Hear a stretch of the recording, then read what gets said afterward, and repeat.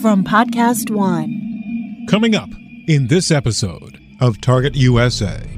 This is the 55th edition of an event which started in the early decades of the Cold War. The Munich Security Conference is the most important of its type anywhere in the world. And in 2019, it took on an even more important role. With Russian aggression, turmoil in the EU family, Iran and North Korea making waves, lingering wars, and the threat of new ones. On this episode of Target USA, we're here in Munich, Germany, to recap what happened at this conference. We raised the question, who would pick up the pieces of what increasingly has become perceived as a broken international order? And at this conference, instead of harmony, some speakers were less interested in putting the pieces together than creating more disarray. And we take a look behind the scenes and get an unvarnished look at what was really going on. People are making statements and talking past each other. What happened at the Munich Security Conference? Will it work? And will it make a difference? Coming up on this edition of Target USA, the National Security Podcast. From WTOP in Washington, D.C., this is Target USA. Russia could render huge harm to this country. North Korea's secret missile. Capable of reaching the whole of the United States. Dangerous terrorist. D.C. is repeatedly mentioned as someplace they would like to seek an attack. Cyber criminals. Decryption successful. America has a target on its back. And on this program, we investigate the threats, the people behind them, the agencies fighting them, and the impact on you. This is Target USA, the National Security Podcast. I'm J.J. Green. What you hear are the church bells pealing at the Theatina Kirche Catholic Church here in Wittelsbacher Platz, just a couple of blocks away from the Bayerischer Hof Hotel. That's where the Munich Security Conference took place. For more than a half century, the world's top leaders have come here for this conference. It's the most important conference of its type anywhere in the world, and in 2019, this conference took on even more importance. In the midst of Britain's historic divorce from the EU, Russia's aggressive global political interference and harassment of Ukraine, worries about nuclear weapons, the future of NATO, and the Justice Department investigation into the 2016 elections and the Trump campaign, it was the scene of unprecedented attendance and some simply stunning developments. More than 600 high-level international decision-makers from politics, business, academia, and civil society, along with throngs of media, gathered in Munich for what was arguably the most important gathering in the 55-year history of the conference. The U.S. delegation included an unprecedented 153 people. Among those in attendance was former California Congresswoman and current president of the Wilson Center, Jane Harman. I ran into her on the street outside of one of the venues, and she gave me a blunt assessment of what was going on. Well, I think there are two conferences going on. One is the conference, and the other is the sidebar meetings. And in the conference, people are making statements and talking past each other, even from the same countries of mine. And in the side meetings, people are talking to each other. And so I just came from one talking about the nuclear threat, including the cyber threat. And there are Russians in the room, and there's a conversation going on in there. Passionate statement by John Kerry, very solid statement by Sam Nunn, etc. And then you go to the conference, and you have Mike Pence's statement and Lavrov's statement, which I didn't hear this year. I've heard it in past years. And their Merkel's statement and so forth. And I think the world needs a lot more conversation and a lot fewer speeches. Ladies and gentlemen, dear friends of the Munich Security Conference. She mentioned 3 speeches. The one from Vice President Pence, German Chancellor Angela Merkel, and Russian Prime Minister Sergei Lavrov. So here are some brief excerpts from each of them that will hopefully paint a picture for you of what Harman meant when she said there need to be less speeches and more conversations. Angela Merkel talked about the importance of NATO. The Berlin Wall fell almost 30 years ago. The Cold War ended. We talked at the time about, do we still need NATO today? Yes, we do need NATO as an anchor of stability on the stormy sea. We need it as a community of shared values, because we should never forget that NATO was founded not only as a military alliance, but as an alliance of nations that share values, that share the same values as regards human rights, as regards democracy, guidelines that we all share. Reading between the lines, inside Merkel's speech, it was a clear reference to questions President Donald Trump raised a couple of years ago about whether NATO was necessary. While there were questions about his commitment to NATO, Vice President Mike Pence has said several times the U.S. is committed to NATO. But he made it clear at the 2019 Munich Security Conference that commitment comes with a cost.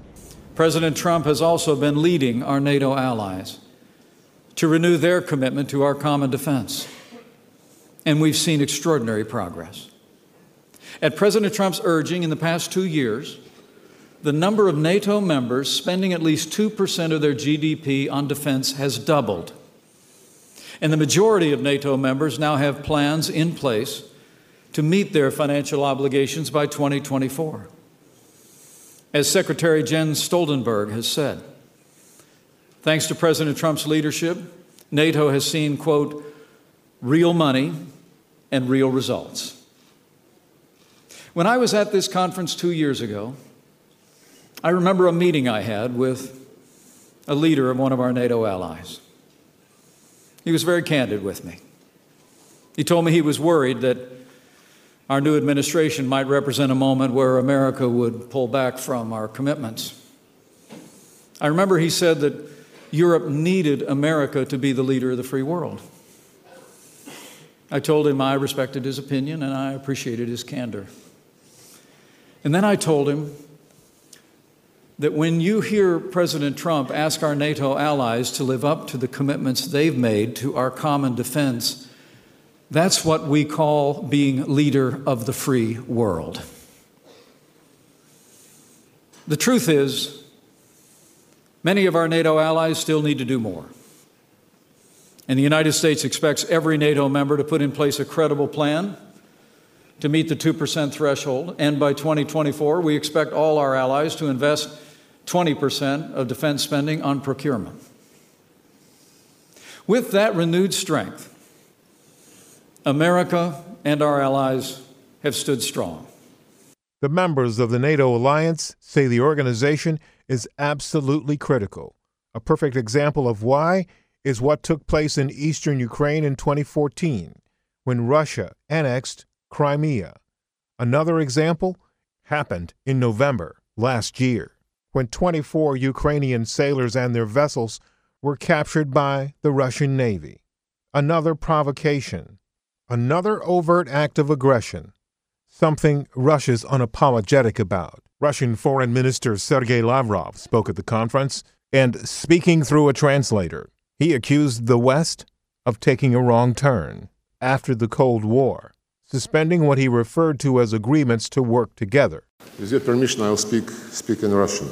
After the end of the Cold War, these noble plans had every chance to succeed, but unfortunately, they did not go beyond good intentions. The choice was made in favor of a NATO-centric approach and the logic master-slave.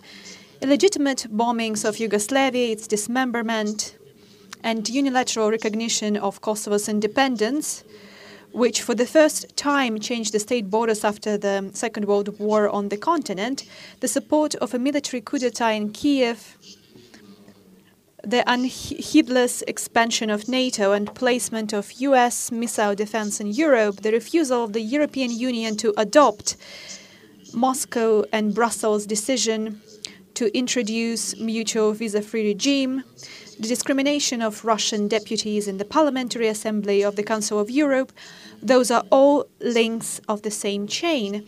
I can add that between Russia and the European Union, there were officially adopted roadmaps in place to form 4 common spaces from economy and justice to science and education. But those roadmaps were mostly forgotten and no one remembers about them, and no one even talks about working towards implementing them. However, they were negotiated on the highest level. The same can be said about the obligations not to strengthen your security by sacrificing the security of others. This was also adopted on the highest level in the OSCE documents and in the Russia-NATO Council. And this has not only been forgotten, but it's been flagrantly violated. So what is the outcome? The United Europe has not been built. A great capacity of cooperation between Russia and EU and its advantages are not being tapped into. Such challenges from the elimination of terrorism to ensuring sustainable economic growth has not been answered properly. The Europeans have allowed themselves to be dragged into a pointless confrontation with Russia, thus suffering multi-billion losses from the enforced sanctions enforced from across the ocean. The world keeps changing rapidly. There was a lot of tension in those remarks, and those are only a few of the many conversations and speeches that took place during the 3-day conference.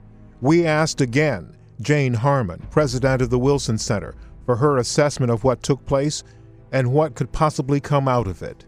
Do you get the sense from the meetings that you've had with people and the folks in the conversations that you know that anything is going to change as a result of this conference? Because this is known as one of the big backroom discussion places. It's right in the middle. It's hard to know. You have to maybe ask me that or ask somebody else that in a week, because it's in full flight and there are more speeches to come. Biden's on this afternoon, so I don't know how to assess it yet.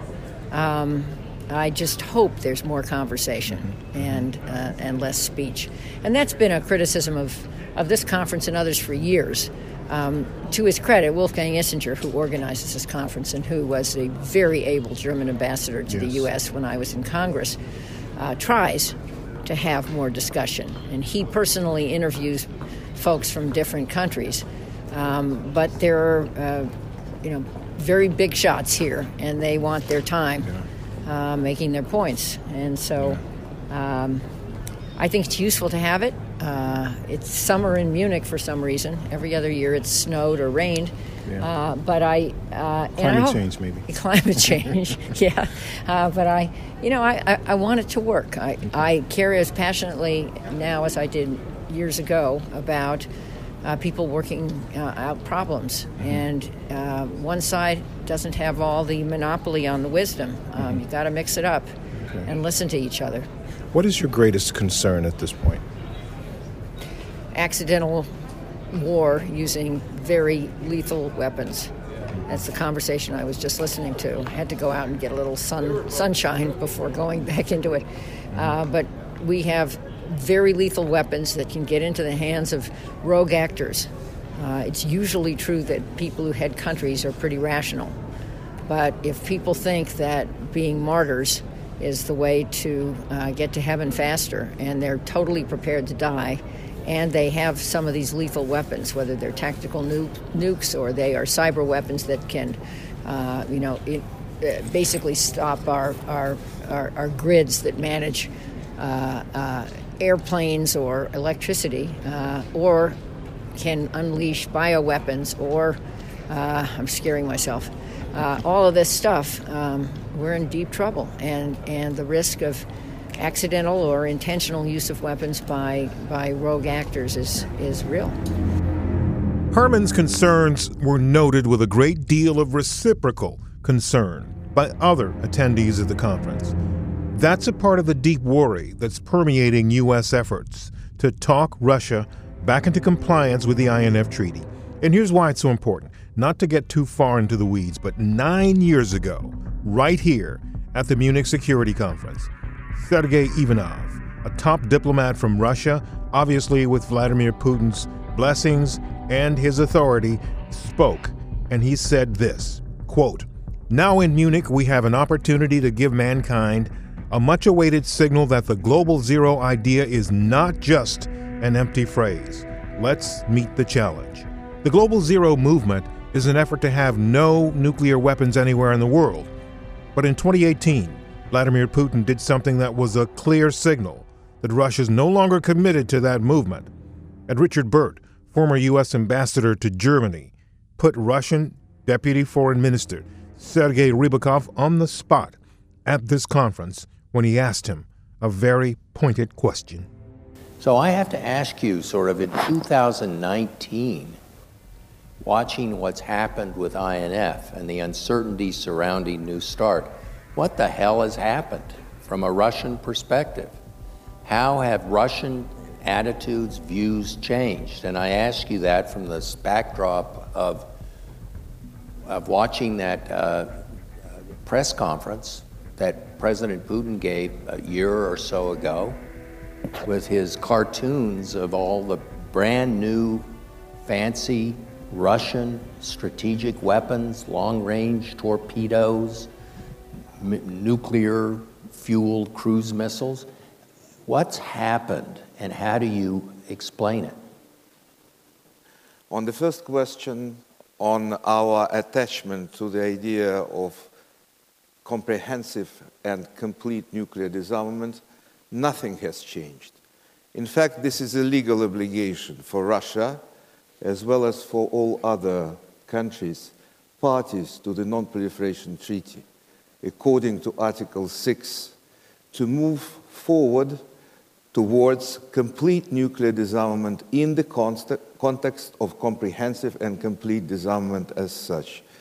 So there is no division between that time and now, no difference between the position which at that time Minister of Defense Ivanov gave and that of the position that Russia takes and continues to promote today. The second question is about what happened since that and last year, where President Putin, not at a press conference, but in his address to the Federal Assembly, presented a series of new kinds of strategic weapons under development in Russia.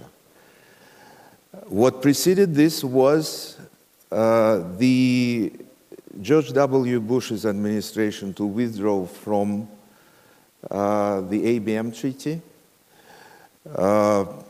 to which I believe some of the prominent figures in this administration, in the Trump administration, also played a role. And then it's widely known that under several meetings between President George W. Bush and President Putin, from the Russian side a question was given, what do you President of the US, believe we should do after this to rebalance the system, to once again come back into the strategic stability?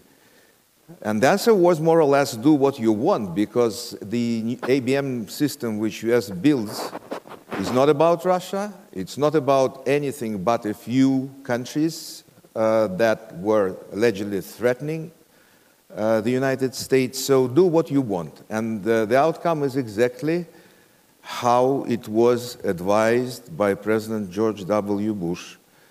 What is being developed and is under development is the product of the US unilateral withdrawal from the ABM Treaty.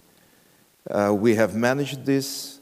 Now, after the forthcoming US unilateral withdrawal from the INF Treaty, we will need to see how to rebalance the whole system once again. What Rybakov basically said was the U.S. left Russia no choice but to get out of the treaty. But when Undersecretary of State for Arms Control Andrea Thompson got her turn to rebut his arguments, here's what she said. The U.S. didn't violate the treaty, and NATO has been consistent with that as well. When we made the announcement in December, when the Secretary made the announcement that Russia is in material breach, We continue to abide by our obligations under the treaty. You've probably all read the very strong statement from the NATO senior leaders, all 29 members, in December, and then again in February. So we didn't leave the treaty. We abided by the treaty. We continue to meet our obligations under the treaty. So with Russia material breach, you're right. We are now talking next steps. We have about 5.5 more months for Russia to get back into compliance. Based on trends and patterns of analysis, I don't see that happening. Later in the conference, we had a chance to sit down with Thompson and ask her where things stood with Russia, and particularly about Rybakov's comments blaming the U.S. for scuttling the INF Treaty. Well, the audience recognizes that Russia is in violation. We talked much about the INF Treaty, which I anticipated a little bit about the New START Treaty. But underlying the foundation of that was upholding their obligations. So it was a good exchange. It was a diverse mix of opinions and continued to emphasize the important role that NATO plays in this with our partnership. Saw the strong statement from the Secretary General, strong statement from NATO members. So it was pretty consistent in the messaging there. Again, always a good opportunity, though, to talk to my Russian counterpart. I think there's a perception that we're not having discussions or dialogue, and we are. Well, part of that perception was the words that came out of Mr. Rybakov's mouth. But I'm interested in hearing what you have to say about what seemed to be some pretty pointed accusations by Mr. Rybakov. Well, his accusations are consistent. They're all in error. We continue to push back. We've had engagements where they call out our systems and say that we're in violation of the treaty. And I told them, I said, in every engagement I've had in almost a year, it'll be a year in April that I've been undersecretary, not one person that I have met with said, no, Russia's upholding their obligations. So I called Sergei out a little bit and it said, you continue to bring these accusations against the United States. Not one partner has said that the United States is violating the treaty. Were you able to engage officially with him during this trip? We didn't have a bilat. We talked a few minutes before the panel and for a very brief couple of minutes after the panel, but no formal bilat. As you heard former Congresswoman Jane Harman say earlier in this podcast, it's most likely those private conversations that may yield more results after this conference as opposed to the speeches in public. We focused a lot on NATO and Russia, but other things were taking place, and Thompson talked about one of the engagements she had on cyber. It was a great panel. It was a very good mix with the private industry leaders in the tech field, key partners and think tank and some academics. So the takeaway is we recognized that the cyber policy isn't keeping up with technology, and what do we need to do collectively to get those discussions. There was a standing room only in one of the side salons. So the other takeaway is I think this needs to be a main issue for hopefully next year's conference in the main hall. There's a great exchange of information between private industry and what the governments can do to ensure that digital economy moves freely, but that we keep bad actors out of our infrastructure. So what were the steps to take? Were there any? There were. We talked about 5G and a lot of discussions on Huawei, China state-funded companies and how they're expanding their reach within here in Europe. We're working closely with them, sharing information intelligence with our counterparts here in Europe. And so you're seeing increased pushback on those efforts, again, recognizing that it's a threat to their infrastructure if you let these actors in. Could you give me your assessment of this conference, the importance of it, why so many Americans were here? Well, it's always an important conference. But you're right, this year had the largest U.S. delegation. The partnership with our transatlantic alliance is important. It continues to be important and strong, and I think it's a telling indicator on how many Americans were at this conference this year on how important that relationship is.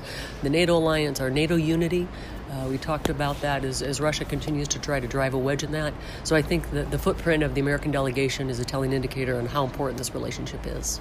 The view of the U.S. from here at this conference, there are a number of people that quietly, privately, certainly not publicly, again expressed concern about whether the U.S. is going to be there for them. There were some Americans who publicly tried to assuage any concerns, but how do you reconcile with these continuing concerns about will the U.S. be there with the work you have to do? I think always presence and leadership matters. The fact, again, that we're here with that large delegation is we're here, we're having those engagements, we're having those discussions. I think it's a conference where the candor, and I think that's healthy, and having those conversations, and as you give folks an opportunity to ask questions and clarify it, and that's what made a difference, I think, this week. One of the key stakeholders at this conference was Wisconsin Senator Ron Johnson, and he has a fairly unique perspective because he's one of the few U.S.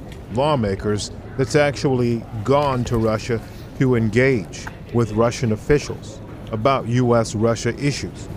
And we spoke with him, again, on the street, because that was the easiest place to catch up with people during this conference because of all the security, about his interactions with Russians and this conference. Senator, what have you heard here, and what do you think of what you've heard at this conference? Well, the overriding theme is how important NATO and our alliances are to really world security, to world peace and security.